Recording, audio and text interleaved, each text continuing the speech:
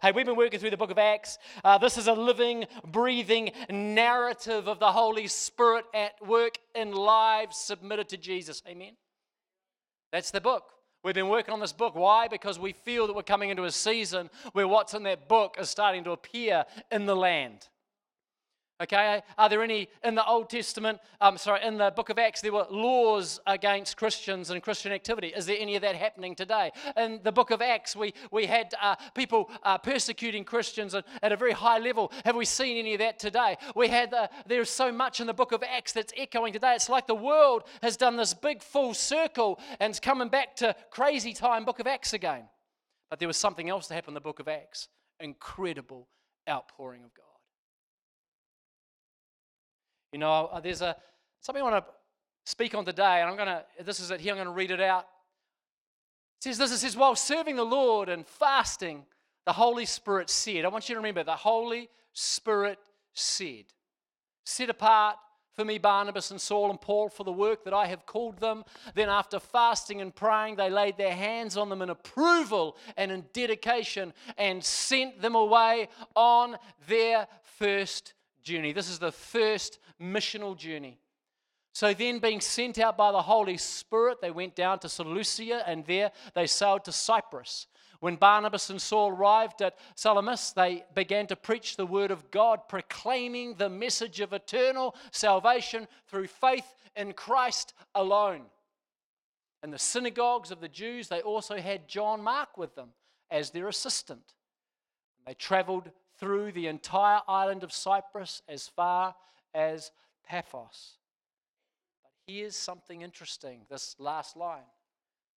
Now Paul and his companions sailed from there to go to Perga and Pamphylia, but John Mark took off. He ran away, he left, and went back to Jerusalem. From here, Paul and Barnabas had a bit of a yarn about this and want to get John Mark to rejoin them again, or Barnabas did, but Paul, he was like, no way. He's already quit on us once. We're not, or left once. We're not having him back again. And it says that there was a sharp disagreement. Anyone been involved in a sharp disagreement in your life? No? Just me? Okay, yep, cool. Yeah, sharp disagreement. That means the knives are out. That means it's cutting heart to heart. That means that two people can't walk together right now. They went their separate ways. What went on that was so utterly debilitating for Paul that he would not have someone back in his ministry again? What on earth happened? Some say that John Mark disagreed with something that Paul had done. Some say that the ministry in Cyprus wasn't that successful and things happened and it may have frightened John Mark. Others say that maybe he saw something that shocked him. My concern is not why he left. My concern is one thing. The Holy Spirit did not say so. They entered their walk, the Holy Spirit said. John Mark exits his walk at that moment, but there's no Holy Spirit said over that.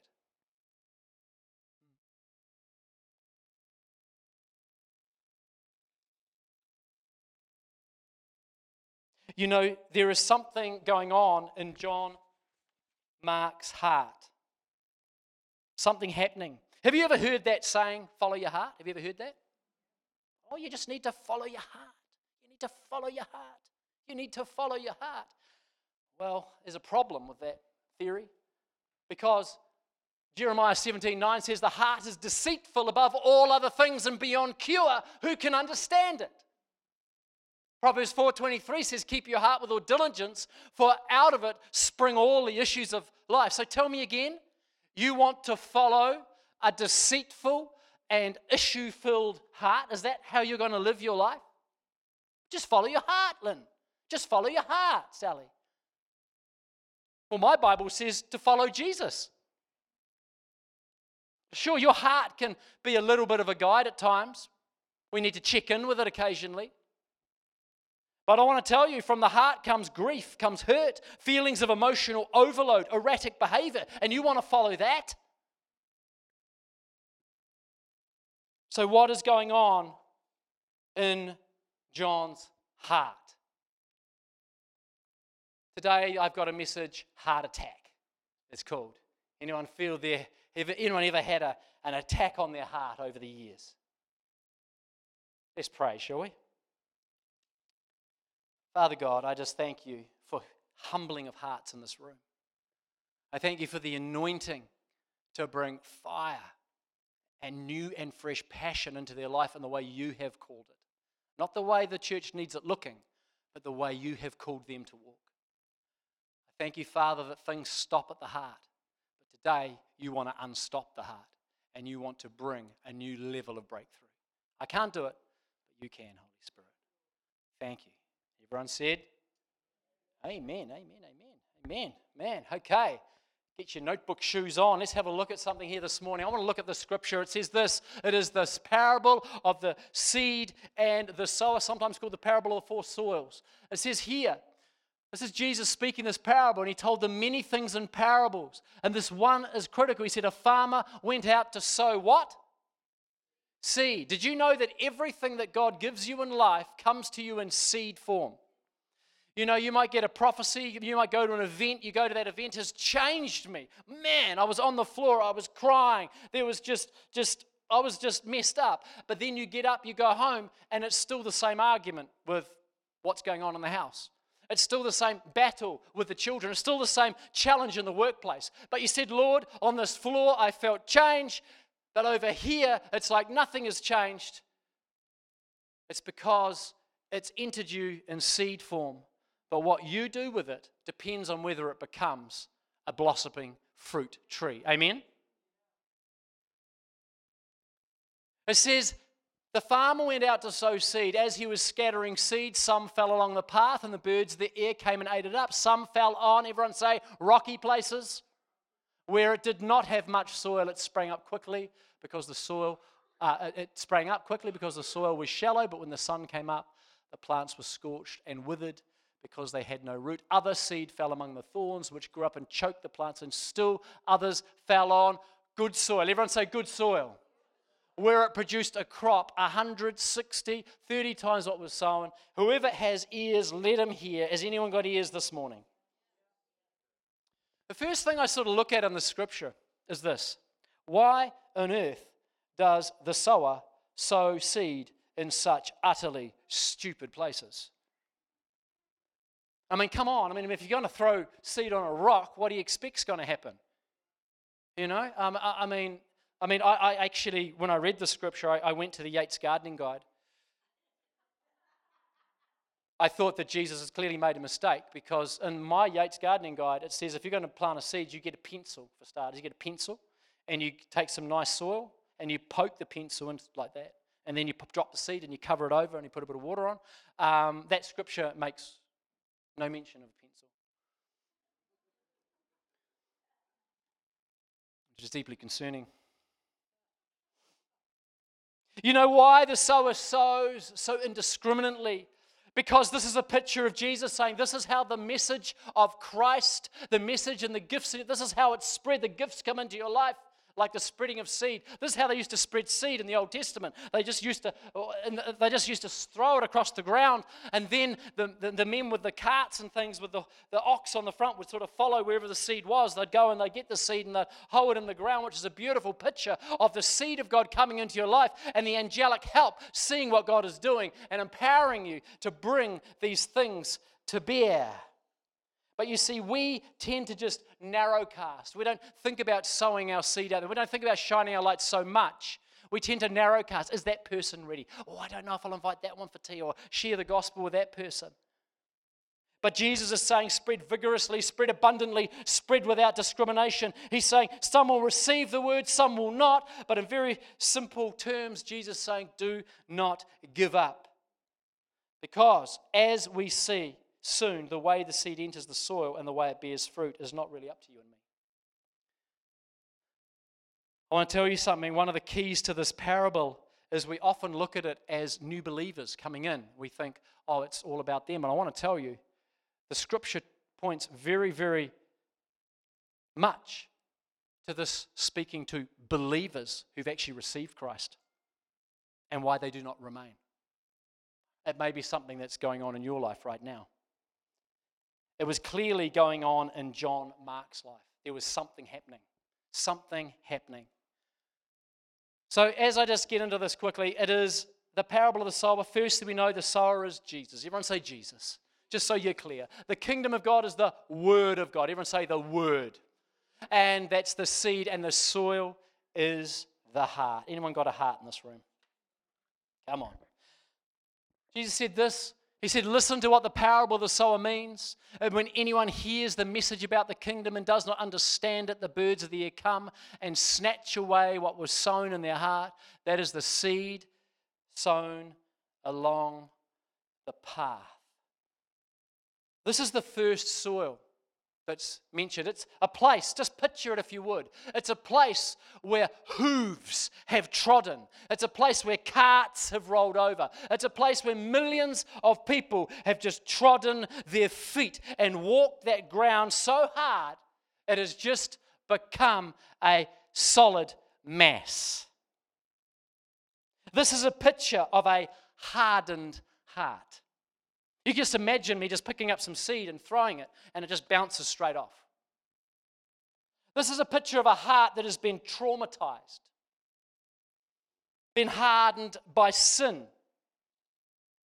of what others have done to us, that trauma, something that happened 30 years ago that we've just never really gotten over, or what we've done to ourselves, or maybe what we feel God should have done for us, but He just hasn't. He's done it for them, but He hasn't done it for me. Now, the road to this heart is often the same for everyone. It starts out with disappointment, which is where it starts to become a deep hurt, disappointment. Then it goes from disappointment and it drops down to doubt. Doubt. Really just doubting if God is even listening. Really doubting if He's even caring. And then it goes from doubt, it goes into unbelief. We can often recognize this in other people's lives. There's been abuse, neglect, and pain, and this can cause our hearts to harden towards God, just to survive. I meet Christians like this all the time. Been in church a long time. Their hearts become hardened to certain areas of church life. God's word needs some place to take hold, but these hearts are hard. The seed is vulnerable. And the Bible says that the birds of the air come, which actually is symbolic of the demonic realm, come and snatch it away. The enemy capitalizes on your hurts. Sometimes it's not about what happens to you. Sometimes it's what you've done to yourself. Sometimes, you know my testimony. I've shared it before. You go back 30 odd years ago, maybe 35 years ago. I was a drug addict. I was a drug dealer. You wanted drugs? I was the guy you came to. You wanted some burglary done? Yeah, I'll do that for you. That was my backstory.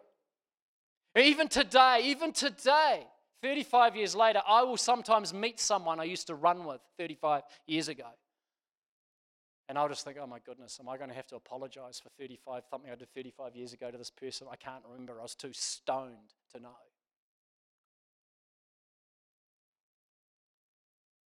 What are you doing pastoring a church? We need someone pure. Good luck, but my Bible says we all have sinned. So all have sinned, but I was redeemed by the blood of Jesus. Amen. Sometimes as followers of Jesus, we can set patterns and routines in our spiritual life that become so utterly predictable, it's almost like a type of witchcraft. Instead of knocking on wood, we just spend our time painting the blood of Jesus over every doorway before we pray. Sometimes we just have to follow a certain routine before we enter what Jesus wants us to do. The Pharisees did this. But it turned out that their hearts were far from Him. They worshipped me with their lips. They had their procedures. They knew their Bibles inside and out. They quoted it day and night. But their hearts were far from Him, hardened. So the first type of heart that can be robbed is the hard heart. So how do we protect ourselves from this heart? Some sort of spiritual tenderizer, we've got to keep this heart soft. Well, as the message is being preached, we recognize. We think, man, yeah, as you preach, there's just something there, and we bring it to the Lord. We repent in that moment and allow the Lord to come. We confess. We share. That's why we have, part of the reason why we have prayer after church. We have connect groups so we can get deep with people to heal our hearts. Not just sit in a group and confess what we think the Holy Spirit's been saying that week, like we're holding up the gloriousness of who we are. No, we sometimes need to humble ourselves. We just need to listen to what God is saying. The second thing is the seed falling on rocky ground. This refers to someone who hears the word and at once receives it with joy. Oh man, awesome. But since they have no root, they last only a short time. When trouble or persecution comes, they fall away quickly. They quickly fall away. You know, I don't know, but I just wonder if this might have had something to do with John Mark's heart.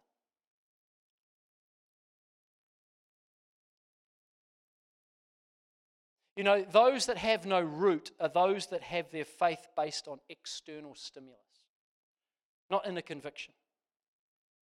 Sometimes people can attach themselves to a leader. I can remember this many years ago. I'm not going to say the name, but we had a leader in our church many years ago. I've been in this church for nearly 25 years. And we had a leader many years, a very charismatic leader, and unfortunately, it didn't go well. But I could not believe how many people, when that person fell over, how many other strong believers fell over with him. It made me wonder, was there faith in Jesus Christ, or was it in the man or woman of God? You know what I'm saying? You can see it straight away. Because that one falls. It doesn't mean you won't grieve what happened. It doesn't mean you won't be sad. But your faith in Christ should sustain you. When the going gets tough, they fall away. Why? Because superficial Christianity has Jesus as some sort of add-on to your life. Super Christian, you know, I was trying to think of something funny to break the tension, but I don't have any jokes, sorry. I should have written something down here, you know. You know, we might have the concepts and the theories, but they haven't really changed us. There's no real fear of the Lord. The fear of the Lord hasn't established. There's no reverent awe of who He is. I have a theological view of Christ. I have a very robust view of Christ, but there's no fear of the Lord. So humility is something that walks a completely different pathway to where I might be walking. And we know, because I taught on this a few weeks back, that the fear of the Lord is the foundation of life to turn one from the snare or the traps of death. It's the fear of the Lord. It says the secret of the Lord is with those who what? Fear Him, not terrified of Him. The world is terrified. They hear the gospel, but we've received Christ. We're not terrified of Him. We're in reverent awe of Him. Need to listen to those messages. The Bible says when the testing time comes, the scorching rays of the sun, they will come. They will have no root. They essentially, that type of faith, and I've been through this. I'm preaching from my own life here. It's called conditional faith. Have you ever had that in your life? Well, I'll believe you, but. Believe you, but just means you haven't been saved yet. Because when you believe, you just say, I believe you no matter what. Now, that's a big statement. There's this lady here called Anne Morrow. I don't know if any of you know Anne Morrow. Amazing lady. Anne Morrow was one of the original founders of the New Life movement, along with her husband, Peter Morrow, and Rob Wheeler. It's an amazing story. She's an incredible communicator. At her age, I think she's like 80-something, and she preached at the New Life conference about 18 months ago. Absolutely just the presence in the room was incredible. It was just, she just spoke so eloquently. But she shared the story. It's a pretty hard story, but I'm going to share it anyway, very quickly, about how her husband was attacked with a machete. And she was in Australia speaking at a church, and she got a phone call. She was just about to hop on the plane, and she goes, they rang up, they says, Anne, I just want to let you know that there's been an attack in your household. One of the congregation, how's that for crazy? One of the congregation smashed down the door, ran in and attacked your husband with a machete, and your son's been injured as well, and he's in hospital in critical condition, doesn't know if he's going to live. You know, she shared this story. My goodness, do you want to listen to this story preached from her words? My goodness, do you want to? Does it open your heart up?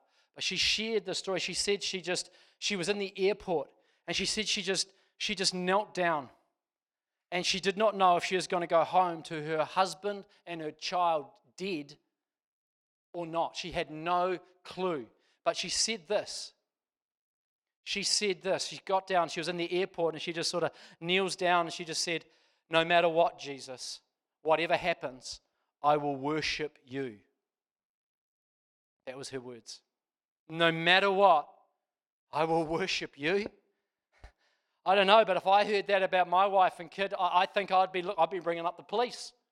I think I might throw my phone across the other side of the room. I might scream at God and go, are you even interested in, do you know what I'm saying?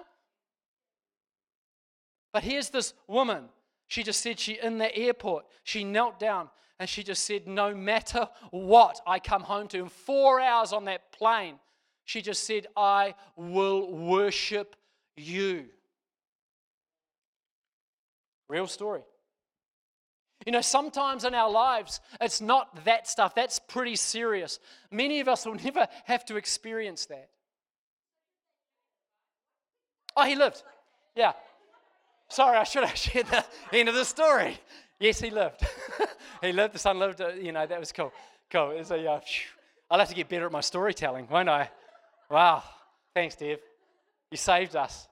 The whole rest of the message, everyone's going, oh my goodness, what happened? I didn't hear anything after that. I was totally lost. Hey, sometimes it's not that stuff. Sometimes it's not the big stuff like that. Many of us in our life will never experience something like that. But sometimes there's other things that happen separate from the attack of the enemy. Sometimes we have to experience the testing of God. Testing of God. I thought I had, there it is there. Psalm 105:19 says, actually, I think I've jumped too far forward. I haven't got the slide in there, it's my mistake. Psalm 105:19 says, until the time that his word, God's word, came to pass, the word of the Lord tested him. Say, tested him. Until that his word, the word of the Lord, came to pass, until that time, it says the word of the Lord tested him. You all have a call on your life, a purpose. And at times you might say to God, I feel God has called me to. And you make the decree. I feel that God has called me to preach. I feel God has called me to prophesy over the nation. God has called me to start a business. I feel God has called me to feed the hungry or be a missionary. In that statement, in that decree, what happens? The Lord is going to come and refine you to be the manager, to be the worship leader. He's going to refine you to be able to take the lost children. He's going to refine you to have the business. Whatever your spirit-led decree was, the Lord will refine you in your work. But that's great. But the way it feels is Psalm 105:19, until the word comes to pass. The word of the Lord tested him. I mean, it's not always like, oh my goodness. No. David was anointed king around 15 years before he wore the crown. There was an unusual king there, Saul, but here's David walking, and there's this testing time happen. He still had a great time, by the way. But there is stuff that God is going to do in our lives.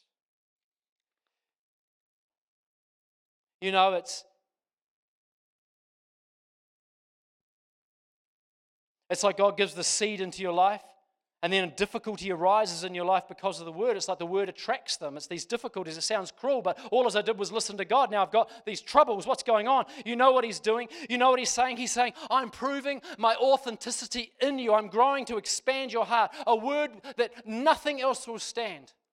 Before I'm handing this to you, I've often said around elders in this house, I've said, I'm not interested in picking the person who's been here the longest to be an elder. I want to know that they've been tested before they step on that page. I want to know they've been through the tough times and their character was still intact. I want to know they've been through challenging times and they're willing to humble themselves. I want to know that they're able to do that because that is the nature of leadership. Jesus humbled himself and washed people's feet. That's God washing feet, the lowest and dirtiest of jobs.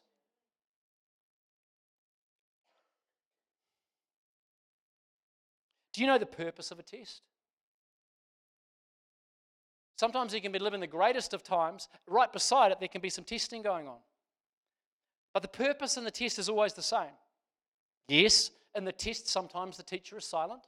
So you'll have plenty of God speaking to you on these matters, but when it comes to a testing place, you get all this communication from God, but on this, you're not necessarily hearing stuff. It's in those times you need to get around other people. You need to get to your connect groups because other people will hear for you, encourage you for you in these areas. That's what I find. If you try and do it all yourself, you'll end up becoming a silo over here. Oh, God tells me everything. No one needs to tell me anything because God tells me when to buy socks. He tells me what color the house is going to be. I found those people aren't hearing from the Holy Spirit. They just don't want anyone else to tell them what to do.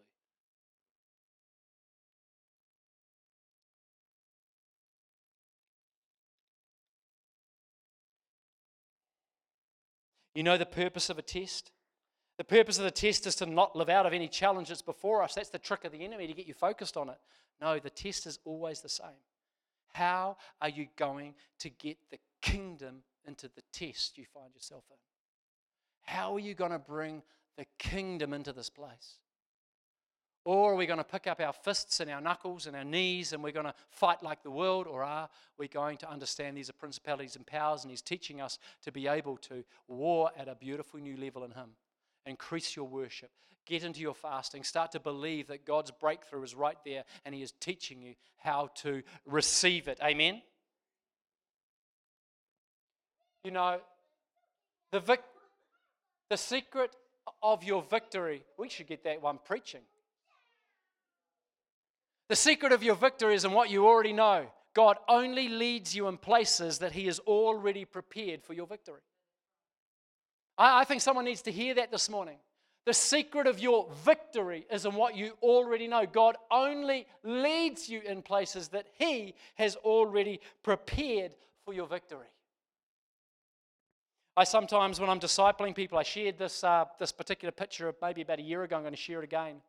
When I'm discipling people or I'm having meetings and coffee and someone says, "Oh, Pastor, I'm really struggling or something," this is the first thing I look at with them. I say, okay, there's two things I want to do, and the other thing I do is something different, but I do this. I sit down and I put this picture in front of them. And I said, so if you want Jesus in the center of your life, not just some add-on tacked onto the side, center of your life, you need to have those above you, those below you, those beside you. Those above you are your leaders, your mentors, people that you allow to speak into your life. You're not battling them and fighting them every 5 minutes. The Bible makes it clear that we're not to do that. But yeah, sure, we'll disagree at times. That's totally normal. But the Bible says that these people will actually create pull in your life. They pull you up. They pull you up. They help. They challenge you. They pull you up. Then, as equally, who are you discipling? Who are you discipling? Now, understanding discipling can be children. Discipling might be in your workplace where you know that sense of God's working through you in that area. How are you releasing the kingdom in that place and demonstrating your faith? But who are those under you? If you haven't got anyone under you, it doesn't always mean that you're running a church or running a home group or anything. No, ask God to put them under you because they create push in your life. They actually push you up. They cause you to live the very words that you're speaking. And as equally, who are your arm holders? Who are those beside you? Friends, believers, encouragers. Who are your Aarons and your Hurs who are holding your arms up as you are holding up your staff over your calling? Now, if any one of those is out of place, if you don't have those above you that you see and respect, and you know, there's always going to be some challenge there too. That's just normal. As iron sharpens iron, so one man sharpens another. But the reality is, if you don't have that, you can't name that, then you're going to have struggle being pulled up. You're always going to feel there's a glass ceiling there you can't get through. If you don't have someone under you, you're going to actually feel like I got all the stuff to pour out, but nowhere to pour it. And as equally, if you do not have arm holders there, then your cross is going to topple over. And so when you have these things in place, and they are not a structured plan, you have to let the Holy Spirit call as you pray for these things. I guarantee you that you'll start to see Christ at the center of your life again. When you're pouring out to someone, you know, I find as a worship team leader, you're actually discipling these people in worship. Did you know that? No words spoken apart from singing, but you're discipling the church in worship.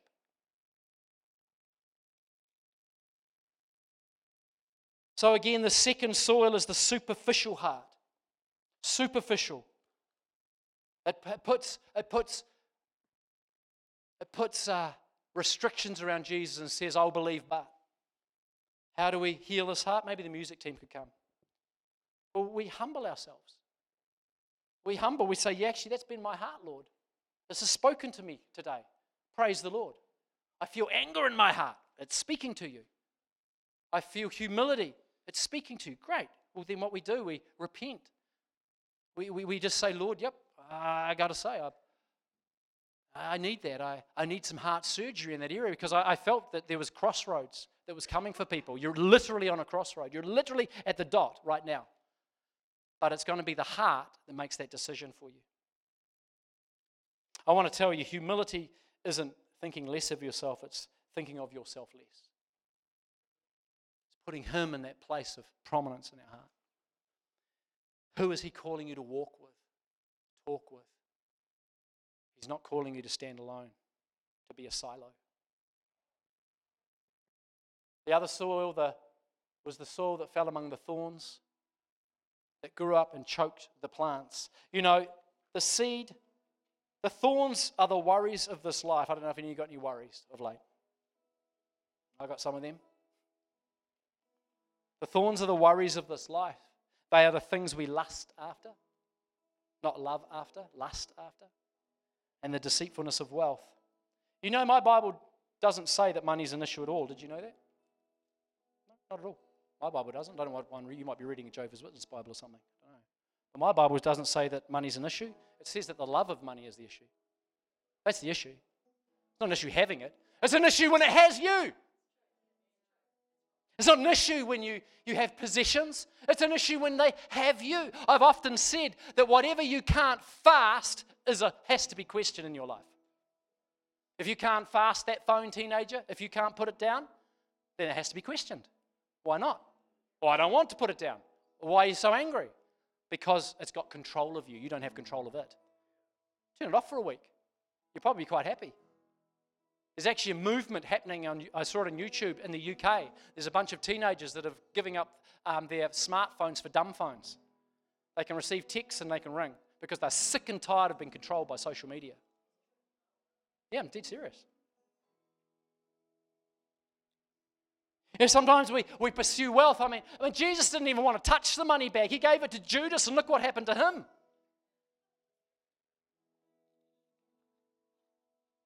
Jesus says, don't worry about your life or what you'll eat or drink or about your body or what you'll wear. Is not life more important than food and the body more than clothes?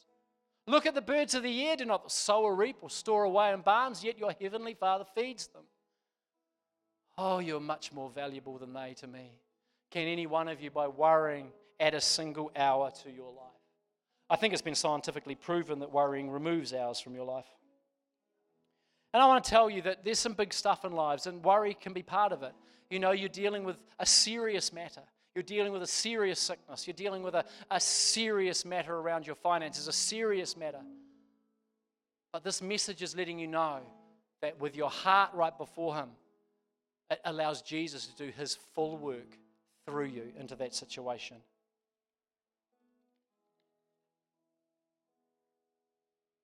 So we have three hearts here. The hard heart, the superficial heart, and the distracted heart. But there is one heart that we are all searching to grow in our lives, and it's called the good soil. This heart will receive a crop, some 30, some 60, some 100 times what is sown. But whatever you do, don't set your eyes on someone else's crop and think, I want that. Because it may be the wrong crop. You know that old saying, the grass always looks greener on the other side of the fence? There's another saying, the grass is greener on the side that you water. So sometimes we have to recognize the difference between someone who's mentoring so that our crop can look like theirs versus my lusting after something that God never called me to have. God is opening up the heart this morning. This is not meant to be a hard message or a grumpy message. It's meant to be a humbling message. It's meant to open up our doors because as a church, I feel we're at a crossroads today. We are at a crossroads. So I feel God is wanting to bring increase in this house. Amen?